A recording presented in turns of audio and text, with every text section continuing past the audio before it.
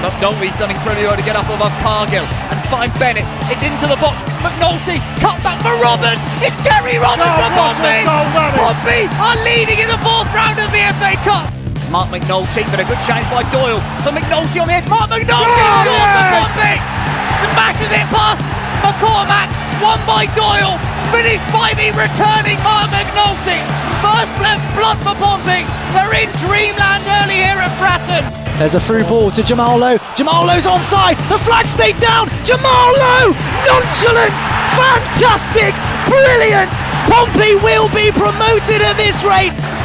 That is it.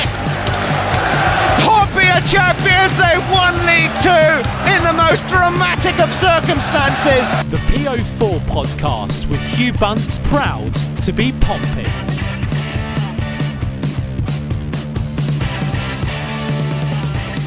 Hi Pompey fans, and welcome to PO4cast episode 91. Well, the fans are back at Fratton Park and Tom Naylor can't stop scoring. Joining me today on the podcast is Andy Mitchmore. How are you, Andy? Not too bad, thank you, Hugh. How are you doing, sir? Mate, I am absolutely dandy. I'm great. I'm loving life. Pompey are looking good.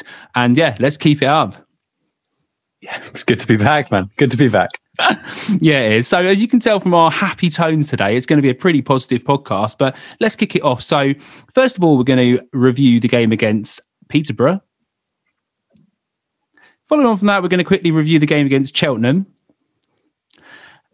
And then we're going to preview the game against Ipswich. And to do that, we've got the amazing Benjamin Bloom from the Blue Monday podcast and also the Benjamin Bloom football channel. We had a really good chat about Paul Lambert, about Ipswich, how they're doing, their formations, and everything you need to know to get yourself ready for the game at the weekend. Andy, let's get going, mate. Peterborough, I'm going to pass this little bit over to you, mate, because I'm going to set the scene.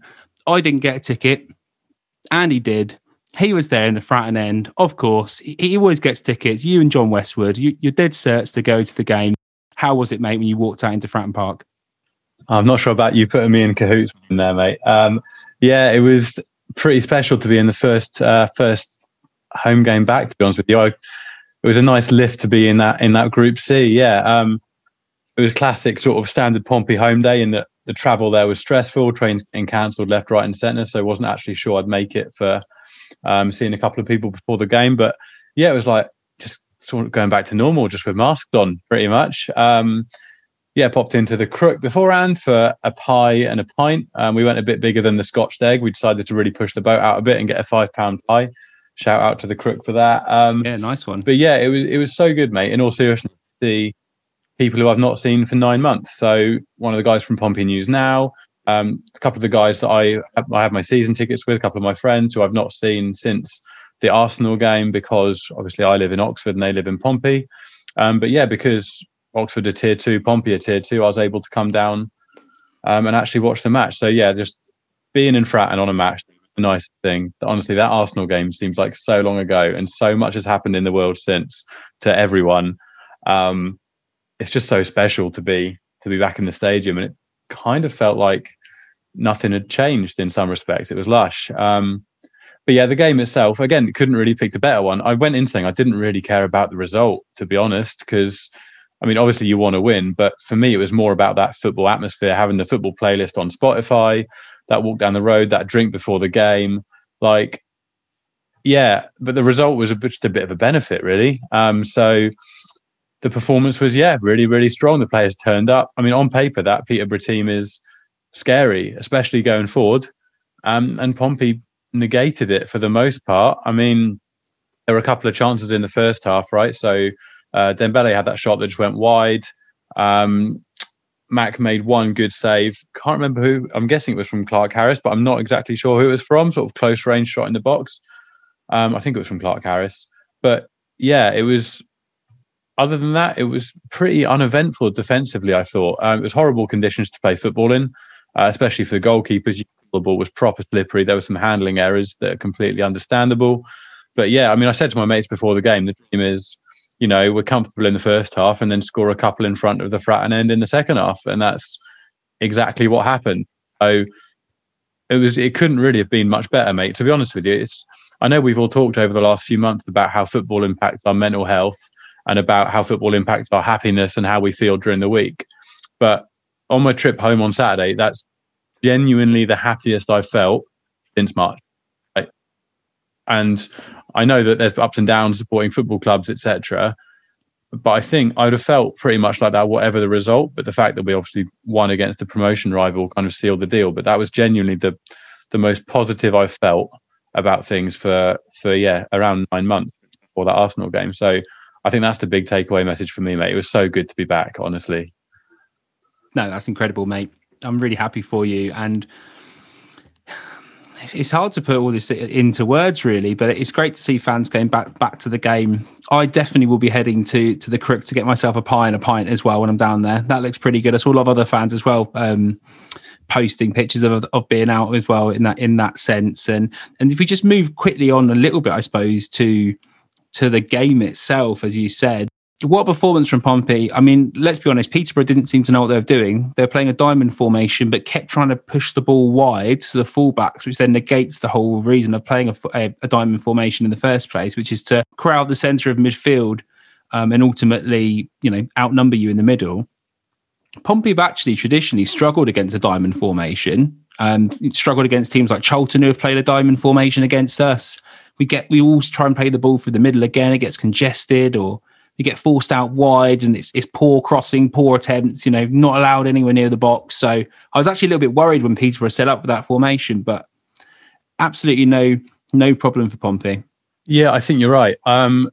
Didn't execute that game plan well, and it never concerned. I know you shouldn't ever say that, especially when you're 1 goal up, but they didn't, like you say, they were playing the ball wide when formation wasn't set up necessarily for that form of attack. Even the wingbacks coming forward didn't look particularly dangerous. I mean, Thompson was largely ineffective, other than a couple of standard dives, and I think he got someone booked at one point. I think he got was it Brown? He might have got booked. I can't remember. So he got one of our players booked, but other than that, he was pretty ineffective, and we really didn't feel under pressure at any point in the game. So. Yeah, I think, as you say, we traditionally do struggle a bit against that diamond formation, but it was Peterborough just didn't execute it efficiently for whatever reason. I mean, that's very much not a Pompey problem, and I'm not going to complain. And I think we should, rather than solely focusing on Peterborough not executing the formation well, I think credit where it's due to Pompey as well for not letting them execute it. Absolutely, I think you don't just say that the other team didn't turn up. We've got to give credit to Pompey because they did. But it was never really a real sweat of a performance. It's a really weird one, to be honest with you, Hugh. Even at 1 goal up, we were fairly chilled out and thinking, we're likely to see this out for a 1 goal win. A second one would be nice, but we weren't unduly worried, except for weather conditions causing like McGillivray to drop a cross or something because the ball was so slippery. Other than that, we weren't concerned, which is unusual and disconcerting, but in quite a nice way. Let's keep that, mate. Let's hold on to that feeling. Let's get the team to keep that moving. And let's talk about the goals quickly. Obviously, the first half, I think we looked pretty solid. I thought we had the better of the half, but again, clear-cut chances weren't quite there. And then suddenly we get a dead ball play. Lee Brown from the opposite side, on the right-hand side, on his left foot, so he can put a great in-swinging ball in there. We've talked about on the podcast how much more improved his delivery's been this season, from corners, from dead balls as well. So pretty happy with that. And he puts a great ball into the box, and Jack Watmore's header, the angle on it, absolutely amazing. He gets up, he puts the header back across the keeper and onto the right-hand side. Great finish. Worried about him a little bit when he did the knee slide because of his knee issues. I don't know about you. Yeah, a little split second of, oh, really? And then he stood back up again and it was fine. So I was happy about that. But Andy, what are your thoughts on that goal? Yeah, I think what you just said about Lee Brown is accurate, but I think I'd probably expand on that a bit, to be honest. I don't think it's just the dead ball situations. I mean, he's been a scapegoat at times in the past. I think that's probably fair comment. But even in the early games of this season, when we were still plugging away with that bloody 4-2-3-1, and we weren't picking up results, and we were sort of 16th, 17th after a few games, I'd say Lee Brown was one of the better players in the team in those games. I think he's been one of the more consistent players in open play, as well as just from the dead balls. So yeah, I wouldn't say it's just isolated to his dead ball delivery, but he's definitely created a lot of chances this season. And yeah, I probably should have looked up his assist stats, to be honest, but I didn't. But yeah, he's created a lot of opportunities and a lot of goals, or seemingly a lot of goals. So yeah, I don't know if having competition for that left back spot has changed things at all, but I feel like he's got a bit more competition for that first 11 starting spot. But yeah, I was defending him at the start of the season, to be honest with you, because I did feel like he was getting a bit of an unduly hard time of it from some quarters. But yeah, he's stepped up and it was a beautiful delivery in. And yeah, what more time does run, got in between two of the Peterborough players, and yeah, he's pretty much unsavable into the far corner. Yeah, absolutely. Simple as that. Easy game. And we've been saying this before, that we need the centre-backs to start chipping in with goals as well in important times. We saw last season after January, we went on that really good run after Christmas. The likes of Sean Raggett started scoring. Christian Burgess came up with some really key goals, and they were really important factors into Pompey picking up these wins. We're a much better team when our centre-backs are scoring. I know that sounds silly, but we actually start turning some of those draws into wins. So it's great to see that happening again with Jack Watmore. Yeah, exactly. I think, in the last few weeks we've seen, even in cup games, we've seen Nicolaisen score his first Pompey goal. We've seen Raggett chime in with a couple, and now Watmore has as well. So yeah, all of our centre-back options are showing that they're capable from those dead ball situations, which is what you want. We've got Marquis, who's obviously top scorer in the league at the moment, and as a team, I think we're the top scorers in the league. So we are creating goals going forward, but there are going to be days where we are less effective with our, leading players up top. So, and those are the days where you just need a scrappy goal from a dead ball from one of your defensive players. And yeah, they've all shown that they're currently capable of doing that.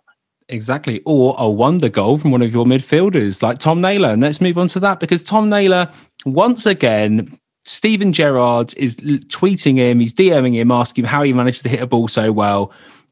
Tom Naylor, do you know what? I was going to say I was surprised, but when I saw the ball roll out to him, Andy, I knew he was going to hit it. I think Andrew Moon even said on the commentary, and Tom Naylor will hit it from here, and he did. And it's sort of the same technique, isn't it, that he scored on another goals as well. He hits it on the inside of his foot, but with a lot more power actually than other goals he scored this season, and he just keeps scoring. The 4-4-2, Andy, seems to be helping Tom Naylor. He's not just being told to sit back and defend. He's being allowed to be box to box, and he's realised there was a gap there that we were talking about linking up the centre midfield and the attackers, and he's filled that void alongside Andy Cannon. Both of them doing this really well. I'm overexcited. I'm over talking about it, but Tom Naylor, talk us through the goal. You were sat in the front end when it flew in. Oh, it was sexy, wasn't it? That's pretty much my main take. We were slightly away from our normal spot in the front end, so we were like slightly higher and slightly more central. So we were pretty much behind the line of the shot. And it sounds cliche, but it's one of those ones that as soon as it leaves his foot, it was like, well, that's in. There's no way that's being saved. You just know it's hitting the back of the net, which is, it's a lush feeling when you know that sort of 10th of a second before anyone else that it's going in. But yeah, as you say, that inside of the foot, it's the combination between power and control. So slightly using the inside of the foot gives them that little bit more control. But even if you take the goals out of it, which is obviously a really big thing to do, the last maybe 4, 5, 6 games, his general distribution, he's sort of controlling the play from midfield. It's been more noticeable. I wouldn't even say it's necessarily improved, because I don't think you improve as a player in the space of 4 or 5 games probably, but it's become a lot more noticeable, or maybe the system is allowing him to do it more successfully. But he's control play a lot more from the midfield, and yeah, obviously when you start scoring repeated goals from outside of the box, including bangers like that, it's not going to do yourself any harm at all. But you could see in the celebration what it meant to him. And What a celebration, Andy. Marcus Harness and Tom Naylor both did the synchronised knee slide. That was an absolute beauty. Synchronised ACL snaps if it all goes wrong. Oh, that would be tragic. But no, it doesn't matter. You know, when you risk it and it works off, not in a Lawala way, and he does that double backflip and ends up when you get away with it, it's all good. Just touching quickly on the Tom Naylor comment you said about not just the goals he's scoring, but how important he is. I saw a stat courtesy of D3, D4 Football. And they said the most second balls won in League One so far this season, and it's Tom Naylor at the top there with 165 most second balls won in the league. And then if you go down, 7th in the list is Sean Raggett, if we're interested in that as well. So that's an interesting stat there. Yeah, I don't have a huge comment. It doesn't surprise me that Naylor's there like that. Yeah, as I say, I don't know if he actually is putting in those statistically better performances. Maybe he is from that stat, but just watching every single game, he's just having more of an effect on the game, mate. No, he is all areas of the game, mate. Yeah, that's fine to see. Yeah, that's my main comment on it. And yeah, as I say, if he keeps scoring bangers like that, then what is there to say other than give him a contract extension? That's what is there to say, because it comes up at the end of the year, and we'll talk about this in January a bit more, but obviously he's out of contract at the end of the summer. So is Jack Watmore. It's going to be difficult to get them signed under the cap if you don't get promoted. So a lot of pressure on this season for the team to get promoted to allow us to sign them up. Yeah, that's the same for a lot of sides though, isn't it? Like, I mean, obviously that is a big deal because we know the players. I mean, that's the case for, you could say, 8 to 10 teams in League One. You look at some of the teams around us. Of course it is, but I'm not saying it's exclusive to Pompey. Yeah. I'm still saying when we're talking about the squad construction and how important these players are, they're really important and we need to try and get them signed up. Yeah, I think we found that midfield spine. I think one of the, especially in the first half, Andy Cannon, was probably stand out for me in the first 45 in terms of work ethic and actual success on the pitch and being that sort of link-up man. And also driving at the Peterborough defence.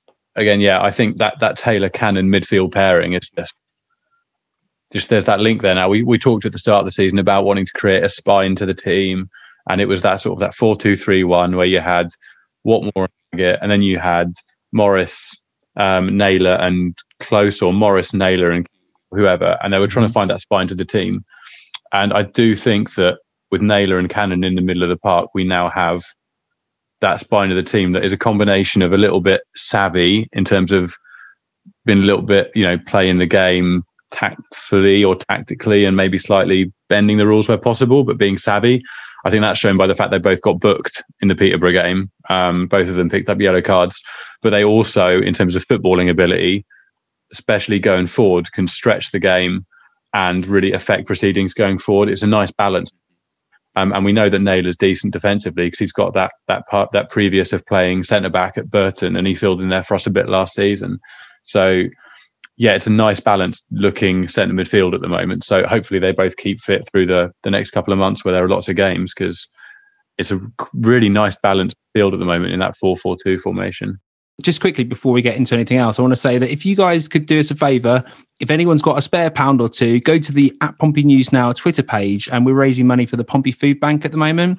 There's a lot of people out there who are having a pretty shit time over Christmas in this period. So if anyone can donate even £1, it'd be really appreciated. So have a look at our pinned tweet on the Pompey News Now channel. Hugh, I'll jump in quickly, mate, and add on to that a slightly separate topic in terms of the stewarding and that on Saturday at Frank's. I know a lot of people are concerned about going back, understandably. I felt literally safe at all times. The stewarding was excellent.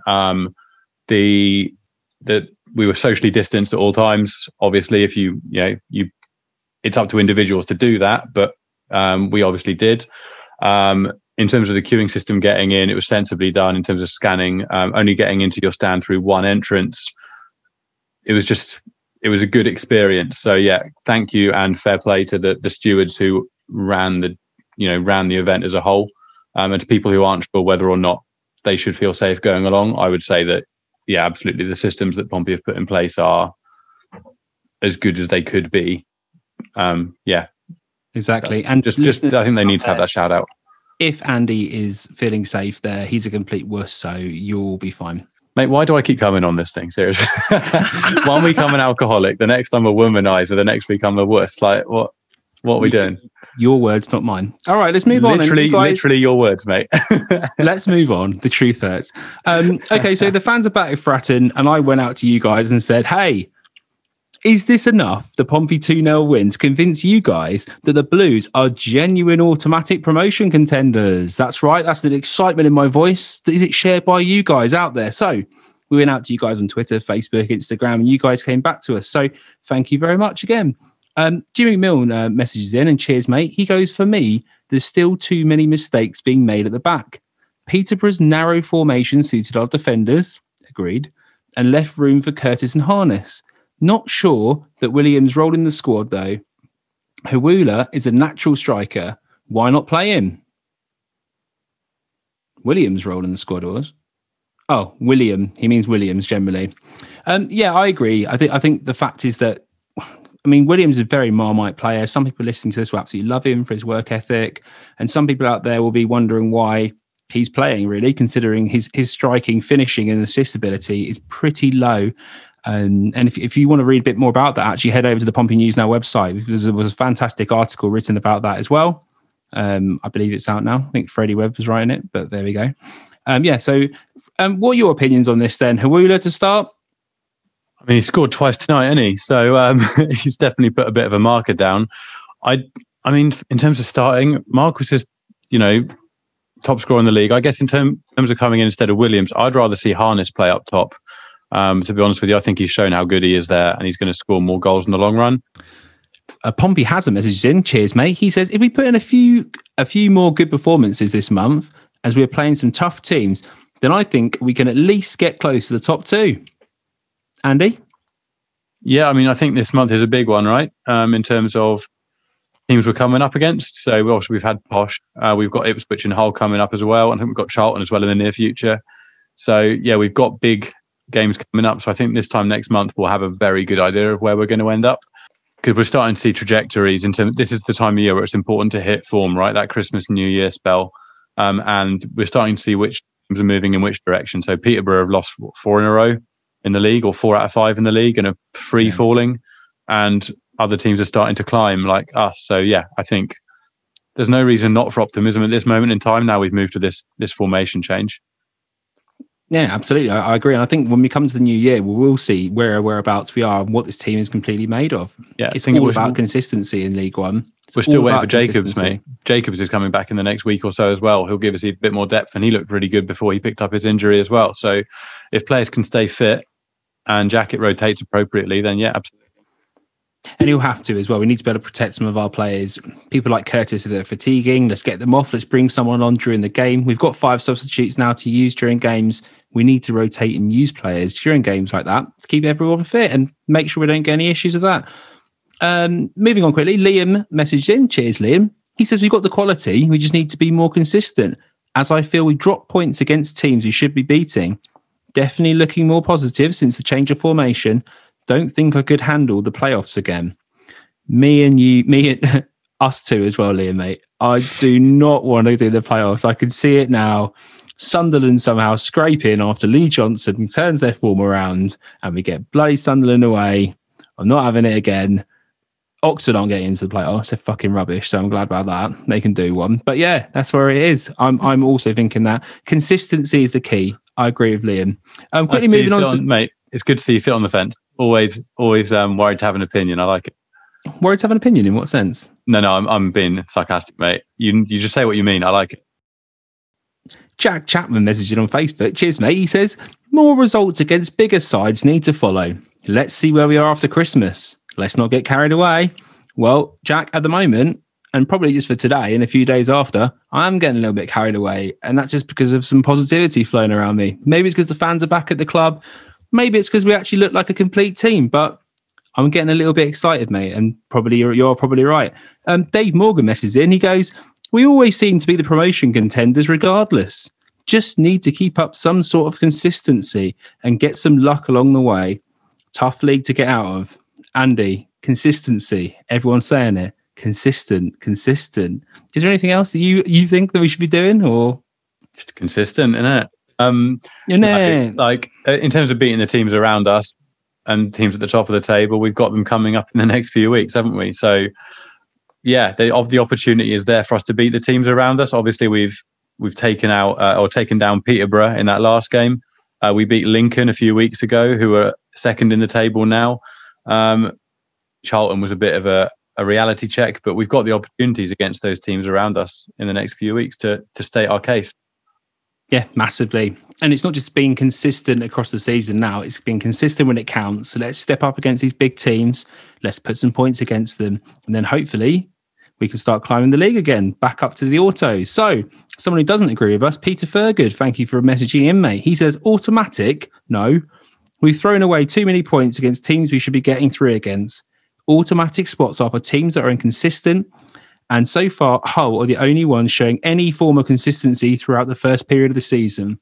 But it's still early days. I feel we'll be up for it there, but it's going to be a dogfight for playoff promotion again. We have found out away form. Our home form is on the up, and with the fans there, it could make all the difference. Football is a funny game, as they say. On the plus side, we have found out our starting 11 have good rotation players and finally adapted to the 4-4-2 formation. As always, I remain positive, but we can't turn blind to the drop points. Equally, we had a terrible start to the season, so who knows? Peter, actually, mate, that was a lot more positive when I actually read the post through than I actually initially thought when I said you disagree with us, mate. So apologies if I react a little bit harshly. I should probably read these comments before reading them out on the podcast, really. But, you know, I like to have a natural reaction rather than just scripting it. But yeah, no, I agree with you, mate, to be honest. And it is going to be a difficult side. The league is extremely close this season. It's not, and it was last season as well. There's not too much in it. And this is why it's so important that Jackett gets the rotation right. He makes sure that everyone's playing to the best of their abilities, motivated, and we get the results when it really matters, like the games against Ipswich and the games against Hull coming up. Right, cool. Cheltenham, the young players got a good start. I was pretty impressed with it. Haji Minoga gets his first goal for the club. I want to mention that as well. Congratulations, Haji, mate. You're a ledge. We know that. We spoke to you on the podcast and, you know, really happy for you, mate, as you sort of make an impression, really, to be not counted as one of the academy lads, but really counted as part of the first team squad now, mate. And that goal, hopefully it just brings even more confidence, mate. Yeah, exactly, mate. It was a pretty solid performance, wasn't it? Looked like a fairly youthful team on paper. Obviously, you've got kind of that core of the side there are pretty experienced in terms of that sort of defensive centre part of the team. But yeah, the young players all looked solid. Charlie Bell and Morris looked pretty good alongside each other. Stanley linked up well with Hawula. And yeah, again, some of the younger players got on as well. And it was nice to see Haji get his first goal for the club. Decent little finish, wasn't it? It was nice tidy, to see him come, mate, through the ranks. To use a Welsh phrase that you've used occasionally, it's tidy. I liked it in particular. Okay, to talk about Geordie Hawula quickly. Again, 2 goals. The second one, you know, the keeper probably should have done better about it. First one, nice one, good finish. Happy about him. A lot of people think he should start. My opinion is let's get him on the bench. Let's bring him on as an impact player when players are tired, when people's legs are lagging and defenders give a little bit less coverage. That's when you want a striker to bring on who's got that instinct, that quick pace. You can scare them and get a goal. And if he can start scoring in the league from off the bench, and you know, with the 5 substitutes, Jackett should be using them, then we start to bring him on and we actually give him a start if he deserves it. But for now, make an impact off the bench, Geordie, and keep it up, mate, because 3 goals and 2 in 3 appearances is pretty good, mate. Pretty good. Okay, so we're going to go and talk now to Benjamin Bloom from the Blue Monday podcast and the Benjamin Bloom football channel. It was a really, really interesting chat, talking all about things that are going on for Ipswich, Paul Lambert, etc. But let's just get into it. Here's my chat with Benjamin Bloom from the Blue Monday podcast. Hi then, I'm here now with Benjamin Bloom from the Blue Monday podcast and the Benjamin Bloom football channel. And Benjamin, thanks for coming on the show. Well, this is going to be great, isn't it? It's a Pompey fan and an Ipswich fan. Surely 2 of the most depressing clubs over the last 10 years in the entire 92 chatting at the same time. But we're going to have a good fun chat though, aren't we, Hugh? Yeah. Oh, definitely, mate. You know, the two glorious Blue podcasts here with love for their managers. So yeah, it's going to be a cracker, mate. And let's kick it off there. Actually, let's start on the elephant in the room in Ipswich and stuff. And I've seen there's been a lot of, from an outside point of view, interesting interviews coming over from Paul Lambert, who seems to have an absolute distaste for anything to do with the Ipswich press at the moment. Just from a geeky podcaster to another, mate, what's it like being in that Ipswich media circle at the moment? Gnarly at the moment, but Hugh, it was exactly the same with McCarthy about 2 years ago. So there's this idea that our owner, Marcus Evans, basically, managers like this, but fans don't like this, is very happy to just hand over his club to a manager and basically let him do what he likes, which is great if you're a manager because you're running a historically sort of valued club. However, there are no checks and balances as it pertains to PR at times. So obviously, you probably all had a good laugh at Ipswich scoring away at Norwich and Mick McCarthy literally telling us to F off on the telly. Now we have Paul Lambert, a gruff Scotsman, being very blunt and very cross in the press conferences. Look, part of me understands his frustration and part of me thinks this is the situation you end up in. But I can imagine you from the outside just thinking, oh my God, what a mess. What is going on there? But very, very strange. And he's gone down the aloof route after the win at Plymouth. It was, oh, I've got things on my mind. Oh, I know how to stop the negativity. So he's gone from attack position to aloof position now, but it's all very tedious, isn't it? It's quite an interesting one, isn't it? Because it's very similar a little bit to the situation at Portsmouth with Kenny Jackett, and other fans ask me on their podcast when I come on and they go, Hugh, you're sitting in fourth, you're sitting in third or whatever, Little do they know. Pompey fans having a massive go, and why do they want Kenny Jackett out? And now I think that balance maybe is tilting a little bit at the moment, and we can get into that later. But I think it's from an Ipswich point of view. I'm looking at the stats. I mean, in expected goals, you sort of think it's 12th or 13th or something in the league, minus 12 points and where you are. And when I'm watching your performances, I'm thinking maybe Ipswich are in a bit of a false position. Would you agree at the moment that at this second in time, you're not a team that looks like they're going to finish third? Absolutely.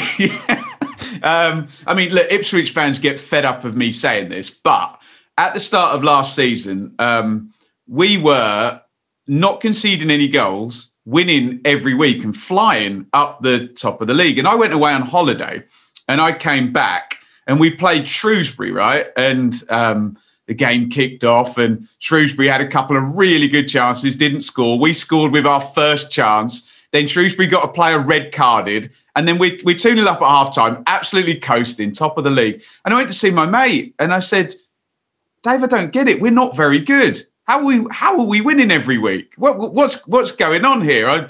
Shrewsbury were by far the better side in that half. They had a man sent off for 2 stupid yellows. We scored our only 2 shots on goal. And I think what was happening was the benefits, and I mean, you'll get told off for saying this, but it's true. The benefits of being a larger League One club means you can have a bit of a bigger squad. And I think often in the early months of the season, you can win games by having better players than the other team and sort of bullying your way through. And then as the season goes on and teams get into their stride, the truth outs, doesn't it? And, teams like Oxford and Fleetwood, who grew during last season, all of a sudden turn up and look way more organised and better than you, and you start losing. And so I'm glad you've looked at the XG stats, because I'm sure you get it with the Kenny Jackett stuff of people calling you selfish and grumbly and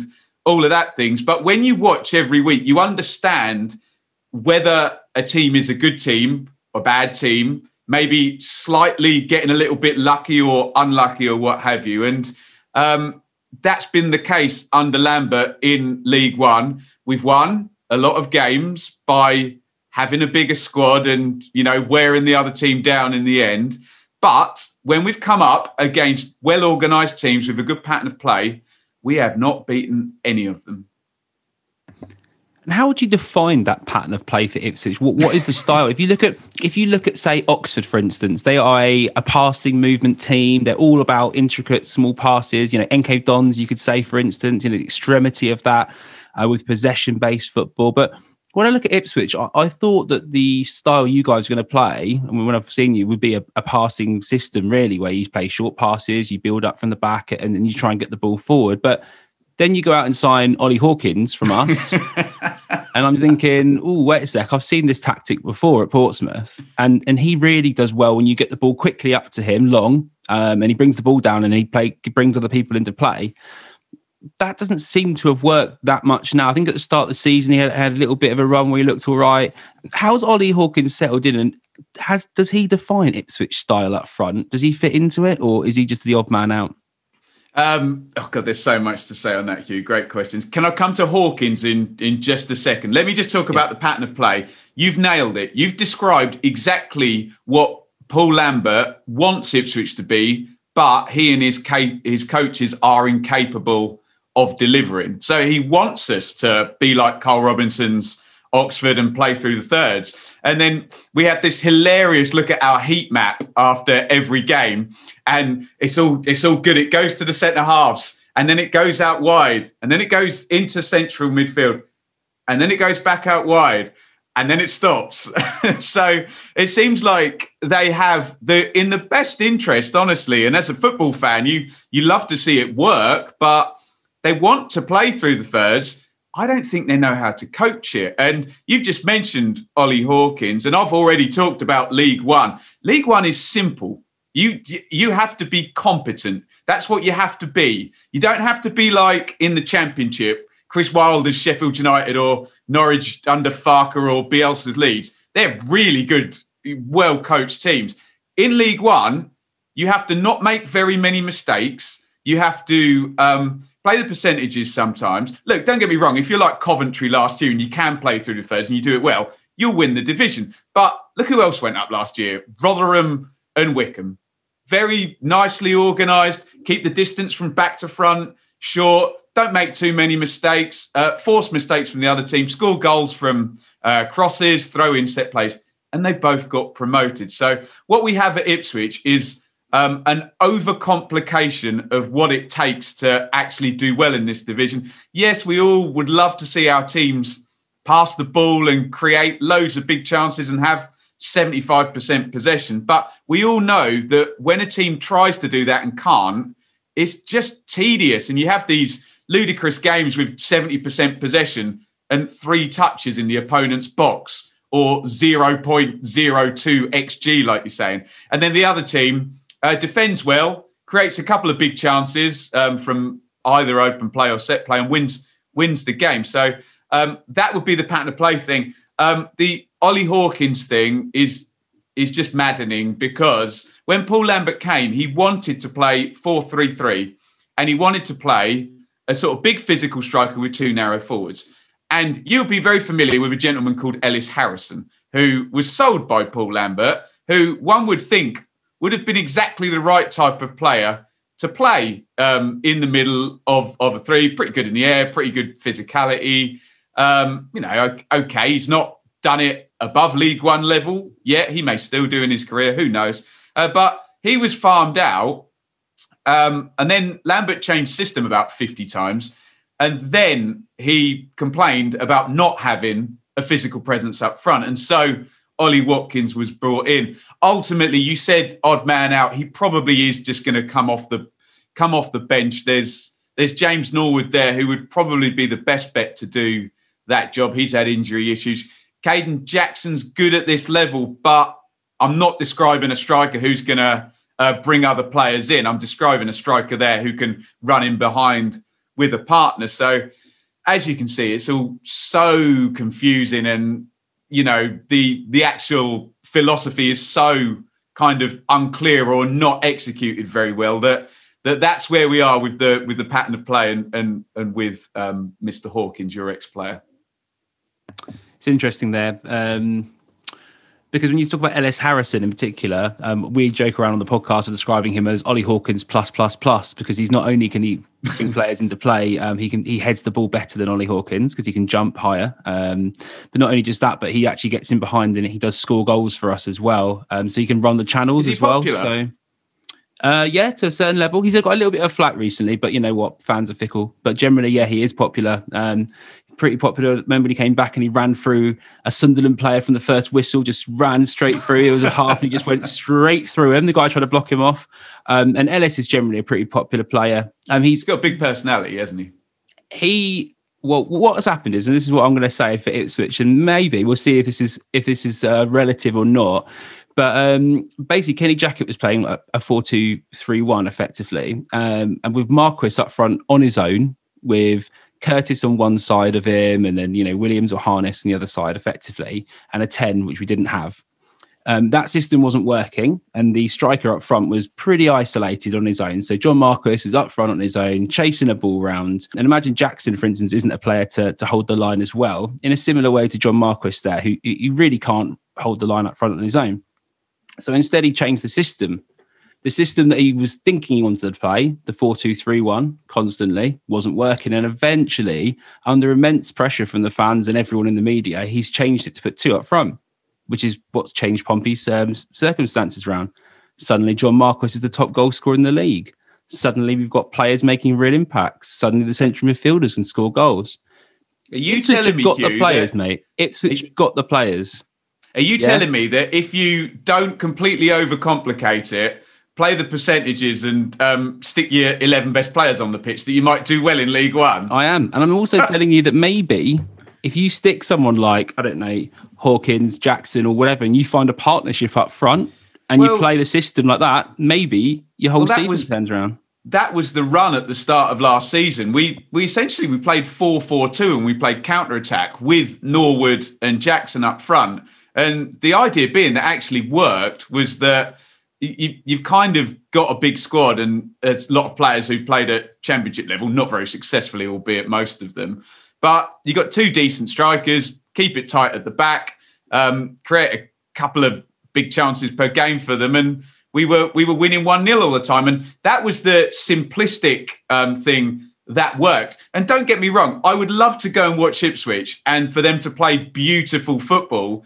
But by the same token, if our staff cannot coach that, I'm also very, very happy for them to say that this is what we know how to do. This is what we've got. And I mean, just when you talk about Portsmouth and Ipswich, the comparisons just seem to be so staggeringly similar, don't they? With a kind of long in the tooth manager who's a little bit stubborn, a sort of club that's probably generally over its history been above the level that they are now, a squad of good players, some, sense of underachievement and all of that. And maybe Lambert will come round to what Mr. Jackett has done and just 4-4-2, dead straight forward, defend 2 down the sides, stick 2 up front and counter-attack. And that might well be more successful than his failing attempts at the moment to be the Pep Guardiola of League One, Scottish Pep.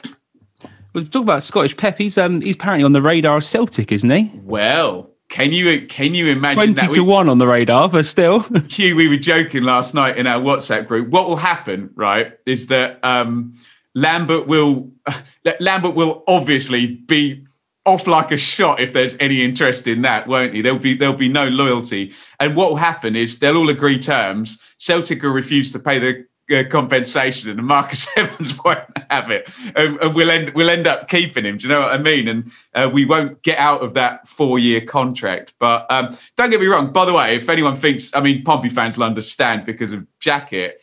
If he starts winning and doing what we deem to be a sort of sensible, good job, fine. But it's not happening. But yes, he often talks about having played for big clubs. In fact, he does it every single press conference. So.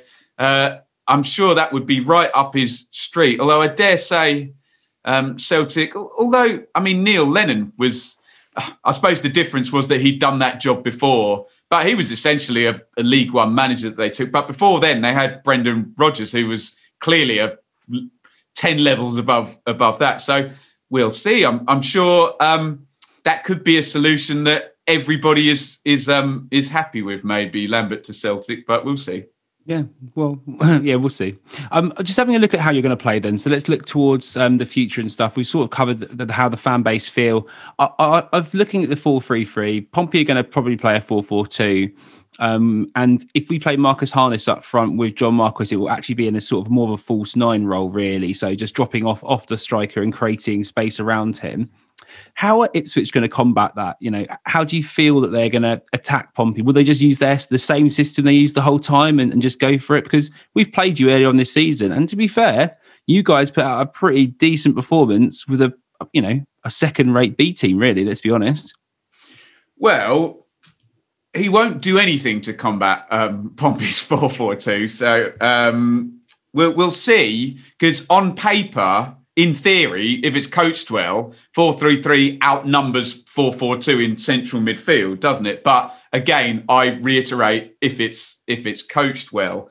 So we will play that system. Caden Jackson did start in the last game. I mean, Armando Dobra also started, who's a good young player who Lambert has been very stubborn about, exactly the same way Mick McCarthy was with Bersant Salina, a kind of flair player who all the fans want to play. And the manager then gets more and more entrenched in not playing them. The difficult thing is that history says if we come up against a competent, well-coached League One team, we lose. That's what the history of the last couple of seasons say. I mean, maybe you can and can't write off the FA Cup thing because obviously, hopefully, even you would admit the winning goal was slightly spurious. One of the more offside-looking goals. So tragic for you as well, isn't it? Between Sean Raggett, who scored it. Of course, yeah. Okay. To be fair to Sean Raggett, I remember him playing on loan at Rotherham, and this was horrible, Hugh. Right?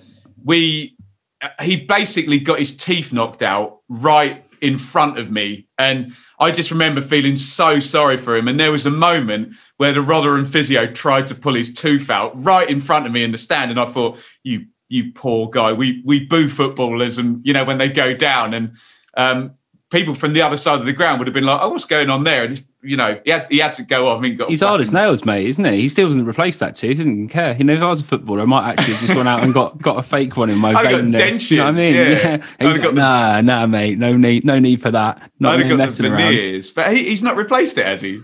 No, he's just got the tooth missing at the front. Yeah. Well, that happened at Ipswich then. I can't remember exactly what happened. It was Paul Warren's Rotherham against Paul Lamp, so it was a bit of an agricultural game, that one. But like that, black caps all round, right? Absolutely, yeah. But Phil, so you always see that at cricket, don't you, where they snap the player's finger back in, don't you, when they've tried to catch the ball or what have you. So look, the idea is that we'll play a 4-3-3 with a couple of young centre backs and our incredibly experienced fullbacks, and obviously that system is predicated much on the fullbacks' ability to get forward, but they're Luke Chambers and Stephen Ward, so there's obviously some possible joy on counter-attack situations, especially if you've got people like Curtis wide getting in behind a Luke Chambers. That could be very good for Pompey as well. There's the Ellis Harrison thing, because between you, me and the gatepost, I think Ellis Harris wanted to go to Sunderland, and Paul Lambert then didn't let him go on the loan and then didn't play him. So I'm sure Ellis Harrison would be quite happy to score against a Paul Lambert team, put it that way. And it's the whole along come Ipswich, every ex-player will score past Ipswich at some point, won't they? So have a look out for Brett McGavin, young player in central midfield. Andre Dazelle might well be back. As you said, we've got loads of good players. Yeah. We really do. But if the pattern of play doesn't link up and it's all a bit slow and tedious, Kenny Jackett will have this all scouted. And he's a bit masterminded, mate. Definitely. But he'll literally say, right, mid-low block and just wait for them. Do you know what I mean? Because they'll get it up to the fullbacks, and if we're in position here and we don't outnumber you in central midfield, quick turnover in behind the fullbacks, and it doesn't matter how much possession we have, you'll have the big chances in the XG. So that's the That's the obvious concern, Hugh. Yeah, it's going to be an interesting game because I actually do feel that this is, we beat Peterborough at the weekend 2-0 at home. It was probably one of the best performances of the season, just the way it was a total performance. But then you look at the game before, went away to Blackpool, and it was a toothless performance, and we looked absolutely lost actually away at Blackpool. So this side's very inconsistent with Pompey. Scoring the most goals in the league at the moment currently, looking dangerous going forward without dominating possession as well. As you say, it sort of fits into the storyline what we were talking about. But I think either manager winning this game will take credit as this is maybe a stepping stone to pushing forward. We're third and fourth in the league at the moment. If Paul Lambert gets to say a big result against Portsmouth here, and then that pushes you up the table, he can try and claim that more as we can beat these big teams. We're a serious promotion team here.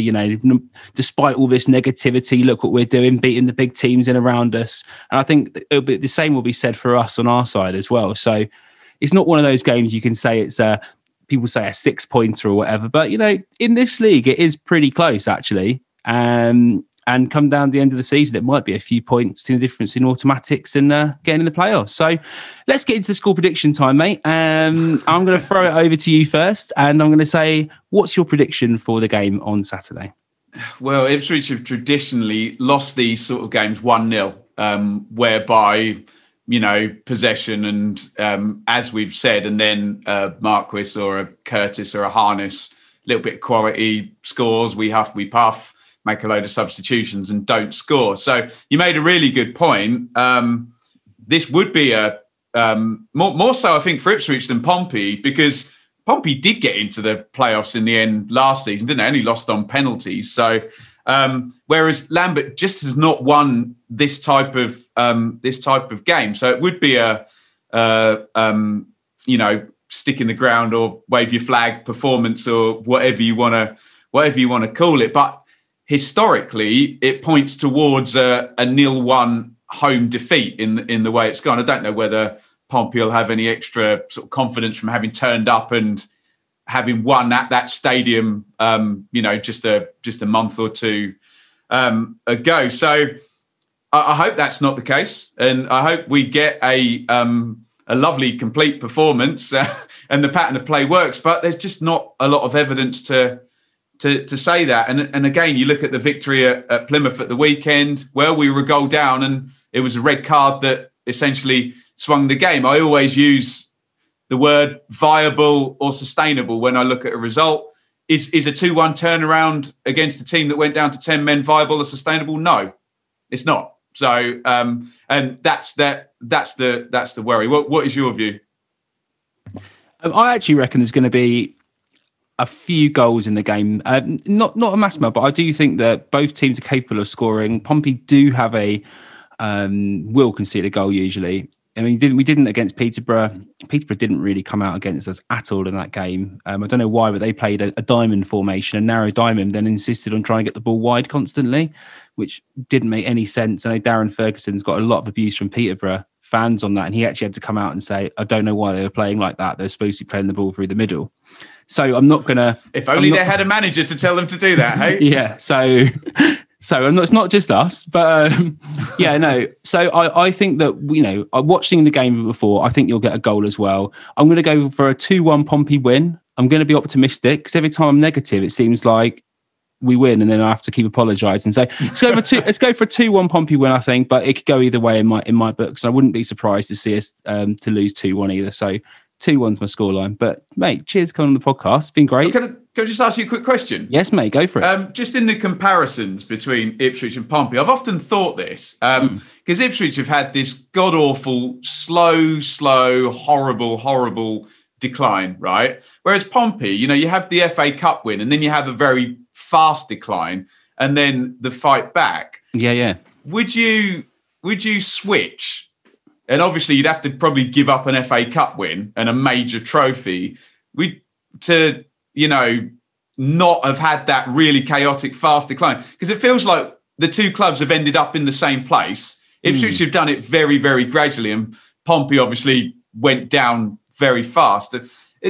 Is there any part of you that would exchange places with us? Do Do you know what? I thought about this before, right? And it's quite an interesting one. It's sort of like, right, if you had a really, really, really smoking hot, crazy girlfriend / boyfriend who you've gone out with, and you've had a massive car crash or a thing, you've had the great ups and the great downs, and you go off it. And rather than having that really boring life where you've not actually gone out with anyone at all, but you just sat at home on your own and it's been shit to a certain level, would I give it up? No, I'll do it the same. Why not? Do you know what? Because we came through it the other side. If the thing is, though, the risk would have been if we went out of existence for it, it was definitely not worth it. If we lost the club for that FA Cup win, then it would have completely changed my decision around the other way. But to be honest, the club's chronic lack of investment over the infrastructure over the years, training ground, youth academy, all this kind of stuff is really part of the reason for downfall. We need to build up again. So we're in a false position in the Premier League in that sense, really, on club structure. So you know what? I wouldn't change it.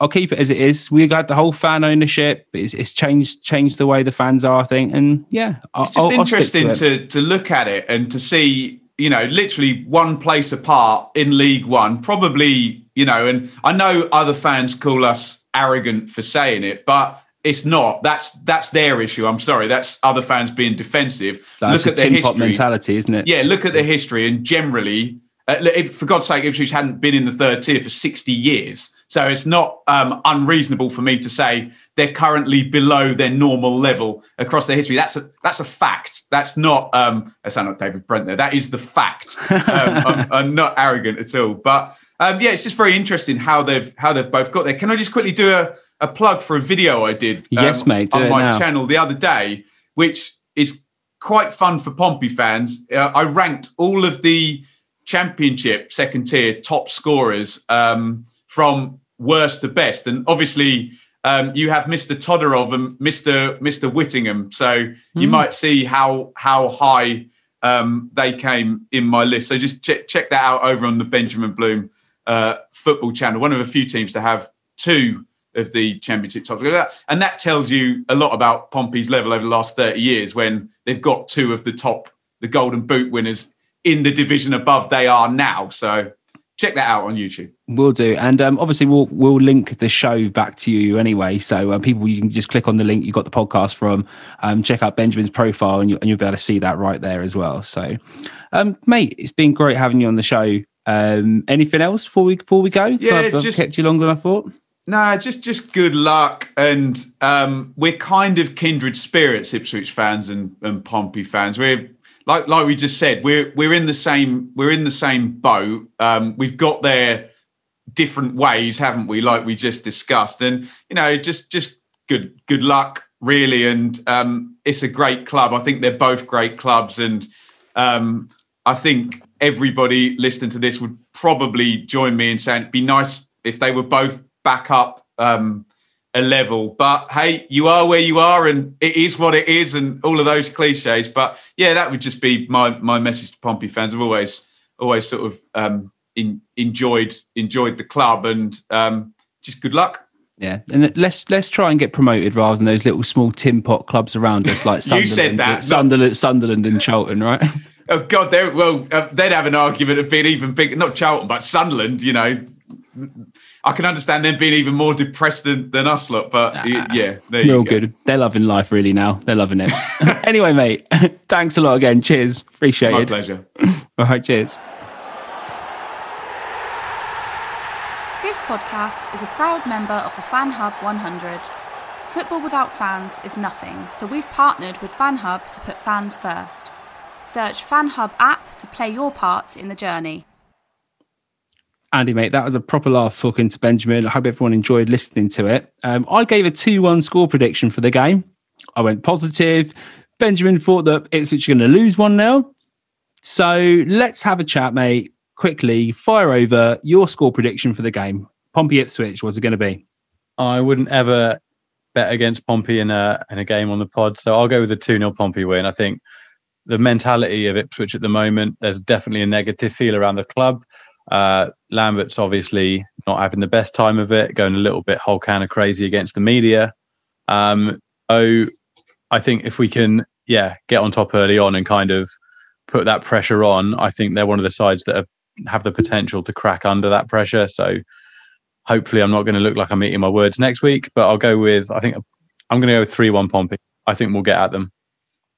Cool.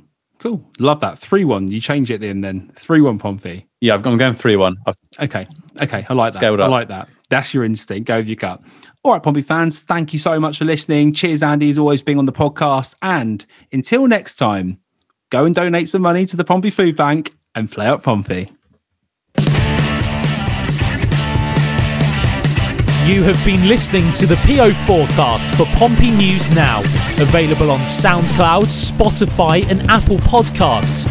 Follow PO Forecast and Pompey News Now on Twitter for more information. And there is the full-time whistle.